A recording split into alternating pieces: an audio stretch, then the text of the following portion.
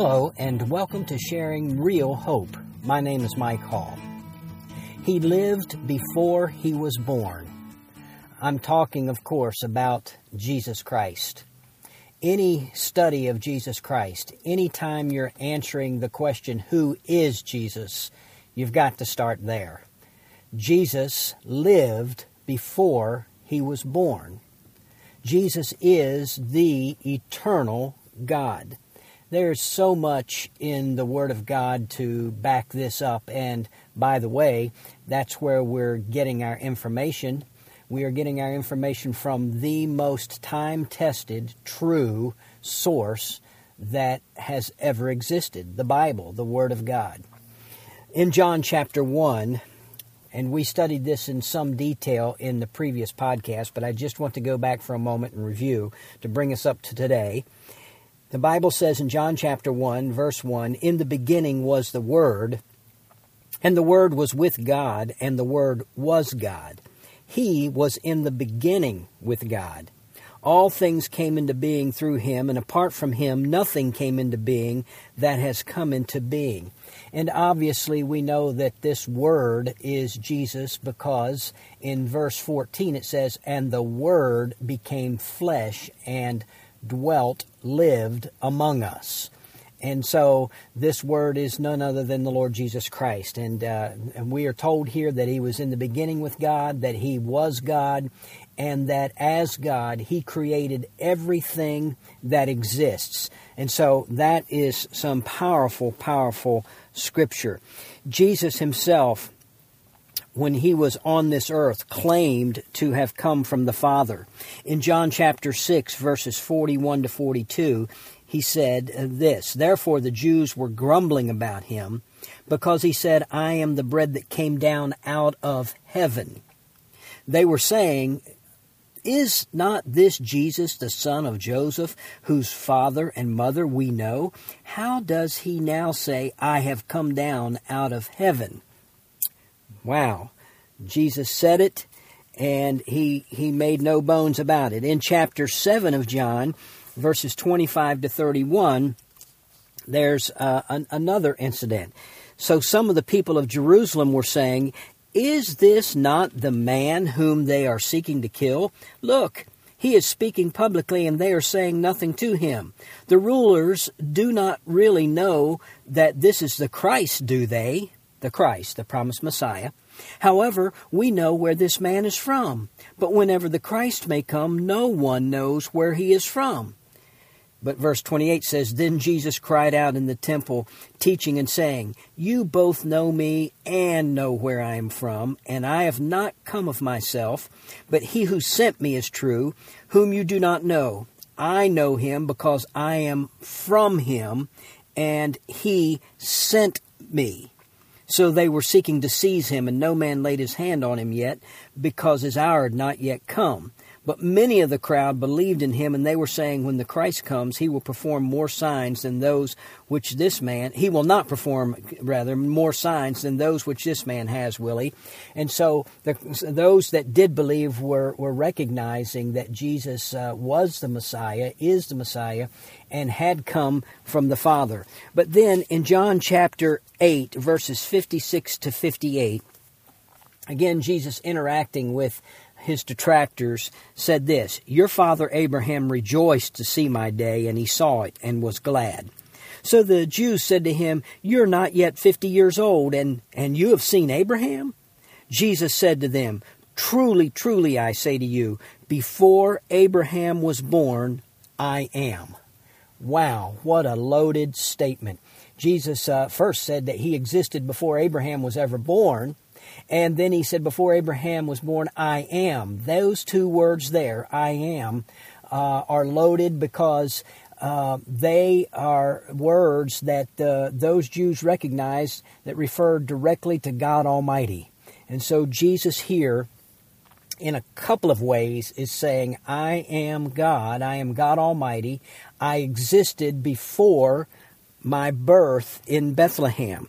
And so those are things that we need to understand and we need to take into account. The cults, many of the cults and the sects of SECTS, the various sects of so-called Christianity, would dispute the fact that Jesus is God, equal with God the Father, and there are all kinds of crazy theories and doctrines out there. But if you really want to know the real truth, this is the truth from the Word of God. Jesus is God, a very God. He always existed eternally. He is equal to God the Father and God the Holy Spirit, equal in essence, different in function. There's no doubt about that. Now, the Scriptures also point to the fact that Jesus made a number of pre-incarnate appearances. Now, when I say pre-incarnate, incarnate means in the flesh. Before he was born into a fleshly body in Bethlehem, that's what pre-incarnate means.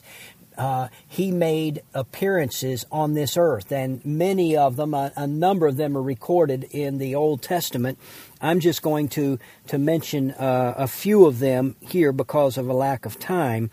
And these pre-incarnate appearances are called theophanies or Christophanies.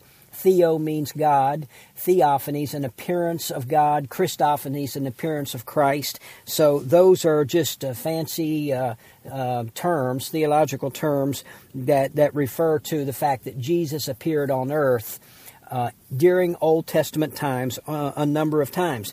Now, if we were to go back, for example, into the book of Joshua, in Joshua chapter 5, Joshua had led the children of Israel across the Jordan into the promised land, and Joshua was out by Jericho. And verse 13 of chapter 5 says, "It came about when Joshua was by Jericho that he lifted up his eyes and looked, and behold, a man was standing opposite him with his sword drawn in his hand.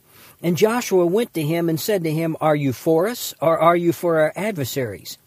And he said, 'No, rather I indeed come now as captain of the host of the Lord.' And Joshua fell on his face to the earth and bowed down and said to him, 'What has my Lord to say to his servant?' The captain of the Lord's host said to Joshua, 'Remove your sandals from your feet, for the place where you are standing is holy.' And Joshua did so." And so the captain of the Lord's host there is referring to none other than the Lord Jesus Christ, who appeared to Joshua to give him a message. And then when we go back into Genesis, all the way back into Genesis chapter 32, we see another story there of Jacob. Jacob, whose name was later changed to Israel. Jacob had a wrestling match. And he wrestled all night long with someone. All right? Verse 24 of Genesis 32 says, "Then Jacob was left alone, and a man wrestled with him until daybreak. When he saw that he had not prevailed against him, he touched the socket of his thigh, so the socket of Jacob's thigh was dislocated while he wrestled with him. Then he said, 'Let me go, for the dawn is breaking.' But he said, 'I will not let you go unless you bless me.' So he said to him, 'What is your name?' And he said, 'Jacob.' And he said, 'Your name shall no longer be Jacob, but Israel, for you have striven with God and with men and have prevailed.' Then Jacob asked him and said, 'Please tell me your name.' But he said, 'Why is it that you ask my name?' And he blessed him there. So Jacob named the place Peniel, for he said, 'I have seen God face to face, yet my life has been preserved.'" What a story. Jacob wrestled with this man all night long. This man could have instantly wiped him out. But here's a lesson for us. As Jacob wrestled literally with the Lord God, Jesus Christ, because no man has seen the Father. No man has seen the Father. But here he wrestled with God, and he said it. He said, "I've seen God face to face, yet my life has been preserved." He had seen a pre-incarnate appearance of the Lord Jesus Christ. In Judges, the book of Judges, chapter 6, we have the story of Gideon. Now, the Israelites were ruled during this period of time by a series of judges. They had not yet come to the point where they had a king. And various judges. And Israel at this particular time was in rough shape. They were threatened by enemies that were larger and stronger than them. And the Lord appeared to Gideon. And Gideon was actually hiding out so that he could beat out his wheat. He could sift through his wheat that he had harvested, and he was hiding. But the Bible says in Judges chapter 6, verse 12, the angel of the Lord appeared to him and said to him, "The Lord is with you, O valiant warrior." I think that's kind of funny that he would call him a valiant warrior, even though he was hiding because he was afraid of the enemy. And there a conversation ensued there between Gideon and the angel of the Lord. And I would just stop to say that there are a number of times where you see this phrase in the Old Testament, the angel of the Lord, the messenger of the Lord is what it is. And that always would refer to the Lord Jesus Christ.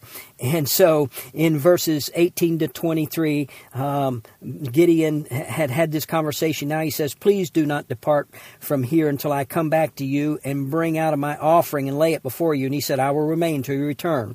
Then Gideon went in and prepared a young goat and unleavened bread, and he put meat in a basket and broth in a pot and brought them out under the yoke and presented them. The angel of God said to him, "Take the meat and the unleavened bread and lay them on this rock and pour out the broth." And he did so. Then the angel of the Lord put out the end of the staff that was in his hand, touched the meat and the unleavened bread, and fire sprang up from the rock and consumed the meat and the unleavened bread. Then the angels of the Lord vanished from his sight. When Gideon saw that he was the angel of the Lord, he said, "Alas, O Lord God, for now I have seen the angel of the Lord face to face." The Lord said to him, "Peace to you, do not fear, you shall not die." So again, here is another appearance of Jesus before he was born in Bethlehem. Here's the bottom line, folks. Jesus is God, eternal God. Always has been, always will be. And any study of Jesus, any time we ask the question, who is Jesus? We've got to start with the first answer. Jesus is the eternal God. And with that, we end there for the day.